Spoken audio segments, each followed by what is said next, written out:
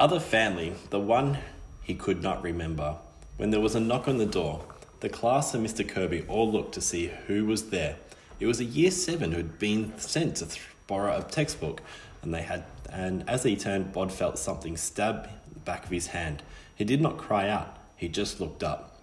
Nick Farthing grinned down at him, a sharpened pencil in his fist. "I'm not afraid of you," whispered Nick Farthing. Bod looked back at his hand. A small drop of blood welled up to the point of the pencil had punctured it. Mo Quilling passed Bod in the corridor that afternoon, her eyes so wide he could see the whites all around them.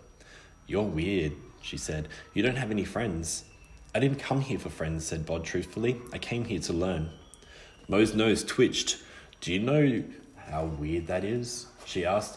"Nobody comes to school to learn. I mean, you come because you have to." Bod shrugged. "I'm not afraid of you," she said. "Whatever trick you did yesterday, you didn't scare me." "Okay," said Bod, and he walked down the corridor. He wondered if he'd made a mistake getting involved. He'd made a misstep in judgment, that was for certain. Mo and Nick had begun to talk about him. Probably the Year 7s had as well. Other kids were looking at him, pointing him out to each other. He was becoming a presence rather than an absence, and that made him uncomfortable. Silas had warned him to keep a low profile, told him to go through school partly faded, but everything was changing. He talked to his guardian that evening, told him the whole story. He was not expecting Silas's reaction. "I cannot believe," said Silas, "that you could have been so stupid. Everything I told you about remaining just this side of invisibility, and now you've become the talk of the school." "Well, what did you want me to do?" "Not this," said Silas, "not like the olden times. They can keep track of you, Bod. They can find you." Silas's unmoving exterior was like the hard crust of a rock over molten lava. Bod knew how angry Silas was only because he knew Silas. He seemed to be fighting his anger, controlling it. Bod swallowed. "What should I do?" he said simply. "Don't go back," said Silas. "This school business was an experiment. Let us simply acknowledge that it was not a successful one." Bod said nothing. Then he said, "It's not just the learning stuff, it's the other stuff. Do you know how nice it is to be in a room full of people, for all of them to be breathing?" "It's not something in which I've ever taken pleasure," said Silas. "So you don't go back to school tomorrow?"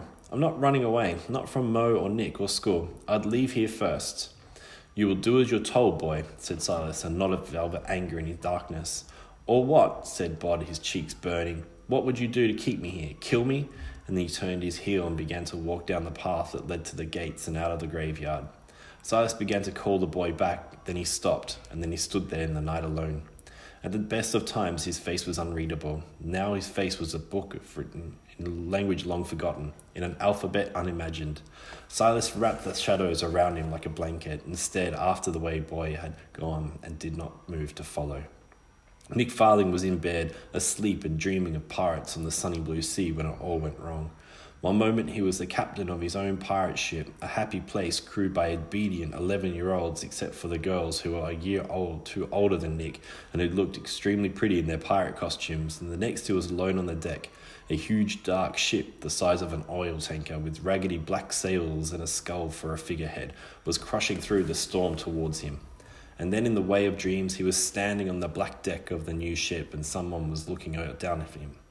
"You're not afraid of me?" said the man standing over him. Nick looked up. He was scared, in his dreams scared of the dead-faced man in the pirate costume, his hand at the hilt of a cutlass. "Do you think you're a pirate, Nick?" asked the captor, and suddenly something about him seemed familiar to Nick. "You're that kid," he said, "Bob Owens." "I," said his captor, "am nobody, and you need to change, turn over a new leaf, reform, all that, or things will get very bad for you." "Bad how? Bad how?" "Bad in your head," said the pirate king, who was now only the boy from his class and they were in school hall, not the deck of the pirate ship, although the storm had been abated and the floor of the hall pitched and rolled like a ship at sea. "This is a dream," Nick said. "Of course it's a dream," said the other boy. "I would have to be some kind of monster to do this in real life." "What can you do to me in a dream?" asked Nick. He smiled. "I'm not afraid of you. You've still got my pencil in the back of your hand." He pointed to the back of Bod's hand and the black mark the graphite point had made. "I was hoping it wouldn't have to be like this," said the other boy. He tipped his head on the one side as if he was listening to something. "They're hungry," he said. "What are?" The things in the cellar, the below decks, depends whether this is a school or a ship, doesn't it? Nick felt something beginning to panic. It isn't spiders, is it? He said. It might be, said the other boy. You'll find out, won't you? Nick shook his head. No, he said. Please no. Well, said the other boy, it's all up to you, isn't it? Change your ways or visit the cellar. The noise got louder, a scuttling sort of scuffing noise, and while Nick Farthing had no idea what it was, he was utterly and completely certain that whatever it would have turned out to be would be the most scary, terrible thing he would ever encounter. He woke up screaming. Bod heard the scream, a shout of terror, and felt the satisfaction of a job well done. He was standing on the pavement outside Nick Farthing's house, his face damp from the thick night mist. He was exhilarated and exhausted, and he felt barely in control of the dream walk. Had he been all too aware that there was nothing else in the dream but Nick and himself, and that all Nick had been scared of was a voice. But Bod was satisfied. The other boy would hesitate before tormenting smaller kids. And now. Bod put his hands in his pockets and began to walk, not certain where he was going. He would leave the school, he thought, just as he had left the graveyard. He would go somewhere no one knew him, and he'd sit in a library all day and read books and listen to people breathing. He wondered if there was still deserted islands in the world, like the one on which Robinson Crusoe had been shipwrecked. He could go there and live on one of those. Bod did not look up. If he had, he would have seen a pair of watery blue eyes watching him intently from a bedroom window. He stepped into an alley, feeling more comfortable out of the light. Are you running away then? Said a girl's voice. Bod said nothing. That's the difference between the living and the dead, isn't it? Said the voice. It was Lisa Hemstock talking. Bod knew, although the witch girl was nowhere to be seen. The dead don't disappoint you. They've had their life done and what they've done. We don't change. The living, they always disappoint you, don't they? You meet a boy who's all brave and noble and he grows up to run away. That's not fair, said Bod. The nobody Owens I knew wouldn't have run off from the graveyard without saying so much as a fare thee well to those who care for him. You'll break Mistress Owen's heart. Bod had not thought of that. He said, I had a fight with Silas. So, he wants me to come back to the graveyard to stop school. He thinks it's too dangerous. Why? Between your talents and my misspellment, they'll barely notice you. I was getting involved. There were these kids bullying other kids. I wanted them to stop. I drew attention to myself. Lisa could now, a misty shape in the alleyway, keeping pace with Bod. He's out there somewhere and he wants you dead, she said. Him has killed your family. Us in the graveyard, we wants you to stay alive. We wants you to surprise us and disappoint us and impress us and amaze us. Come home, Bod. I think I said things to Silas. He'll be angry. If he didn't care about you, he couldn't upset him, was all she'd said. The fallen autumn leaves were slick beneath Bod's feet, and the mists blurred the edges of the world. Nothing was as clean-cut as he thought it a few moments before. I did a dream walk, he said. How'd it go? Good, he said. Well, all right. You should tell Mr. Pennyworth. He'll be pleased. You're right, he said. I should. He reached the end of the alley, and instead of turning right as he had planned off into the world, he turned left onto High Street, the road that would take him back to Dunstan Road and up the graveyard on the hill. What? Said Lisa Hemstock. What are you doing? Going home, said Bod, like you said. There were shop lights now. Bod could smell the hot grease from the chip shop on the corner. The paving stones glistened. That's good, said Lisa Hemstock. Now only a voice once more. Then the voice said, Run or fade, something's wrong. Bod was about to tell her that there was nothing wrong, that she was being foolish, when a car with a light flashing on top of it came veering across the road and pulled up in front of him. Two men got out from it. Excuse me, young man, said one of the men. Police. Might I ask you what you're doing out so late? I didn't know there was a law against it, said Bod. The largest of the policemen opened the rear door of the car. Is this the young man you saw, miss? He said. Mo Quillen got out of the car and looked at Bod and smiled. That's him, she said. He was in our back garden breaking things, and then he ran away. She looked at Bod in the eye. I saw you from my bedroom, she said. I think he's the one who's been breaking windows. What's your name? Asked the smaller policeman. He eyed a ginger moustache. Nobody, said Bod. Then, because the ginger policeman had taken Bod's ear between the finger and the thumb, he had given it a hard squeeze. Don't give me that, said the policeman. Just answer the questions politely, right? Bod said nothing. Where do you exactly live? Asked the policeman. Bod said nothing. He tried to fade, but fading even when boosted by a witch relies on people's attention sliding away from you, and everybody's attention, not to mention a large pair of official hands, was on him then. Bod said, "You can't arrest me for not telling you my name or address." "No," said the policeman, "I can't, but I can take you down to the station until you give us the name of a parent, guardian, responsible adult into whose care we release you." He put Bod into the back of the car where Mo Quilling sat, with the smile on her face of a cat who's eaten all the canaries. "I saw you from my front window," she said quietly, "so I called the police." "I wasn't doing anything," said Bod. "I wasn't even in your garden. Why are they bringing you out to find me?" "Quiet back there," said the large policeman. Everyone was quiet until the car pulled up in front of a house that had been Mo's. The large policeman opened the door for her and she got out. "We'll call you tomorrow. Let your mum and dad know we found," said the large policeman. "Thanks, Uncle Tam," said Mo, and she smiled. "Just doing my duty." And they drove back through the town in silence, Bod trying to fade as best as he could with no success. He felt sick and miserable. In one evening he'd had his first real argument with Silas, had attempted to run away from home, had failed to run away, and now failed to return home. He could not tell the police where he lived or his name. He would spend the rest of his life in a prison cell or in a prison for kids. Did they have prisons for kids? He didn't know. "Excuse me, do they have prisons for kids?" he asked the man in the front seat. "Getting worried now, are you?" said Mo's Uncle Tam. "I don't blame you. You kids running wild, some of you need locking up, I'll tell you." Bod wasn't sure if that was a yes or a no. He glanced out of the car window.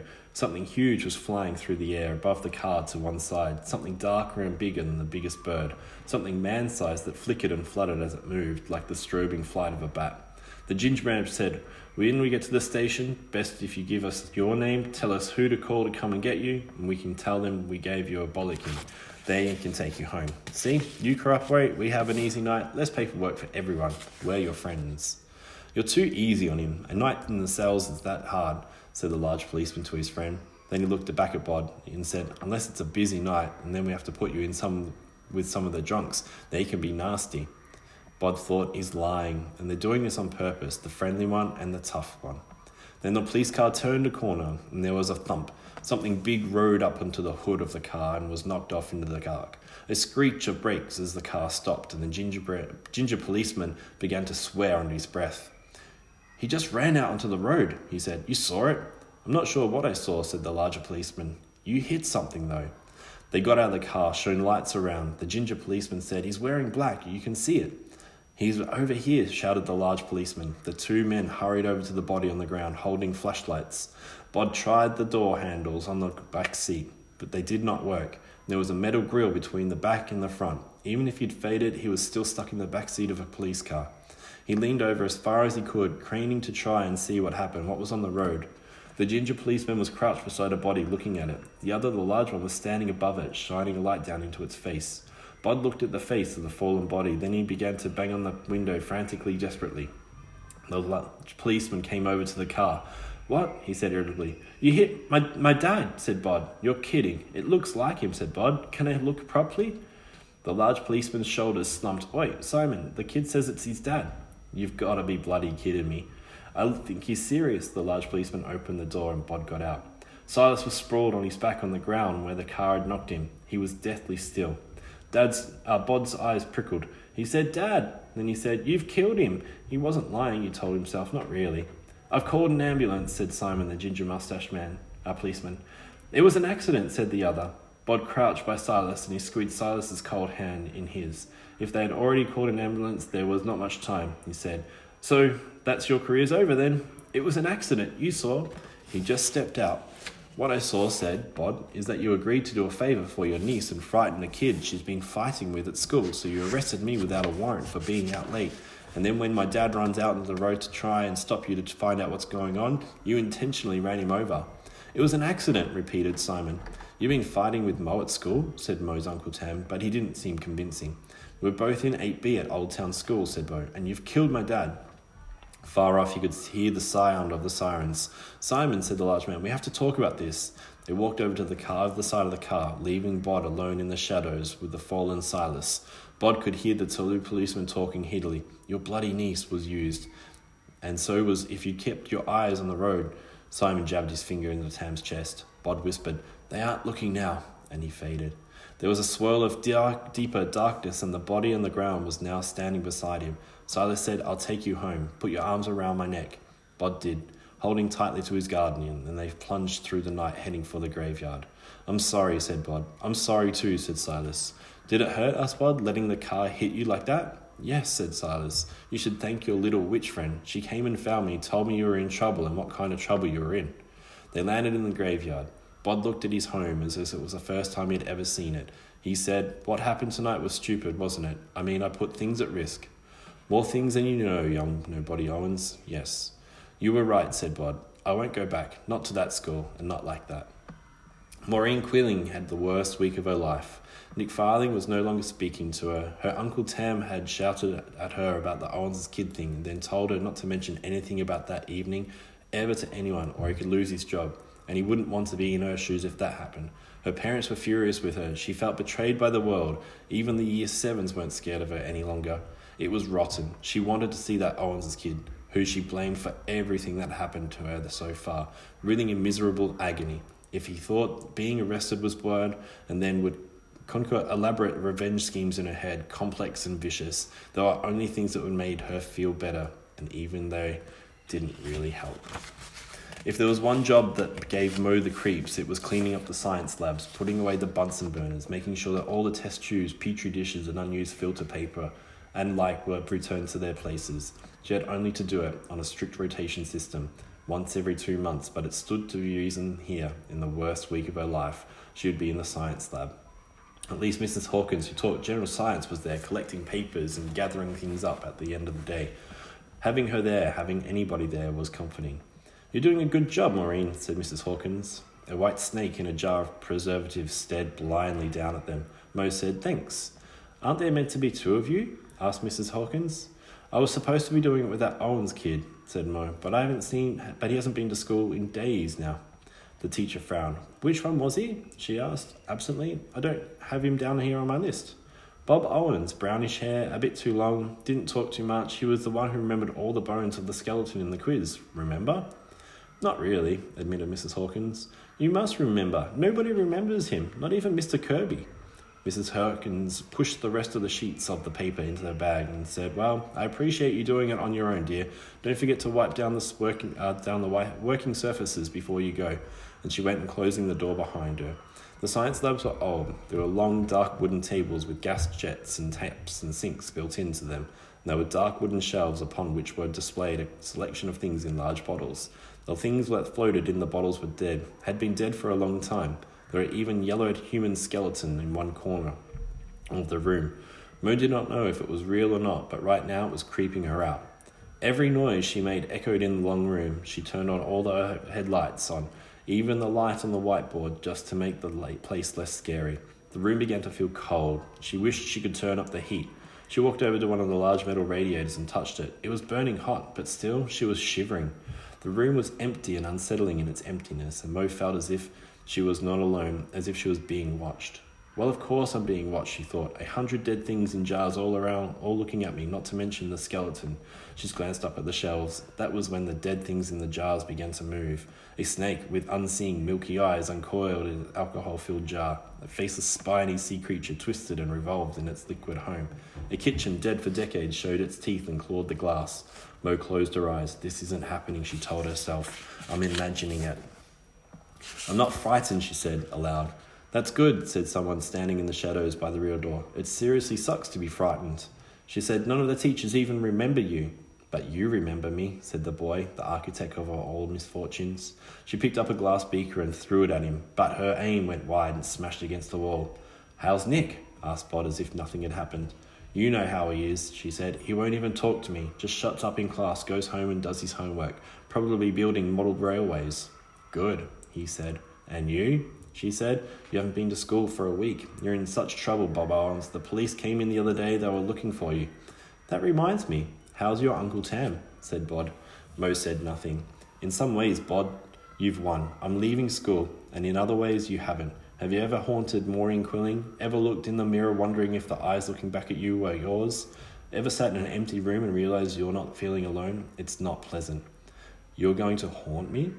Her voice trembled. Bod said nothing at all. He just stared at her. In the far corner, something crashed. Her bag had slipped off the chair onto the floor. When she looked back, she was alone in the room, or at least there was nobody that she could see in there with her. Her way home was going to be long and very dark. The boy and his guardian stood at the top of the hill looking at the lights of the town. "Does it still hurt?" asked the boy. "A little," said his guardian, "but I heal fast and I will be soon as good as ever." "Could it have killed you, stepping out in front of the car?" His guardian shook his head. "There are ways to kill people like me," he said, "but they don't involve cars. I am very old and very tough."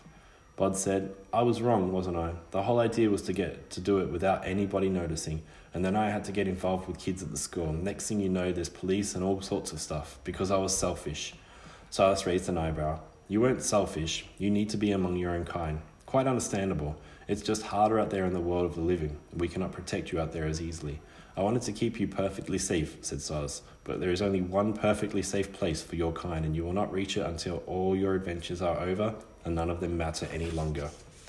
Bod rubbed his hand over the stone of the Thomas R. Stout, 1817 to 1851, deeply regretted by all who knew him, feeling the moss crumble beneath his fingers. "He's still out there," said Bod, "the man who killed my first family. I need to learn about people. Are you going to stop me leaving the graveyard?" "No, that was a mistake and one that we both have learnt from." "Then what?" "We should do our best to satisfy your interest in stories and books and the world. There are libraries, there are other ways, and there are many situations in which there might be other living people around you, like the theatre or cinema." "What's that? Is it like football? I enjoyed watching them play football at school." "Football? That's usually a little early in the day for me," said Silas. "But Miss Lipscomb could take you to see a football match the next time she's here." "I'd like that," said Bod. They began to walk down the hill. Silas said, "We have both left too many tracks and traces in the last few weeks. They are still looking for you, you know." "You said that before," said Bod. "How do you know? And who are they? And what do they want?" But Silas only shook his head and would be drawn no further. And with that, for the time being, Bod had to be satisfied.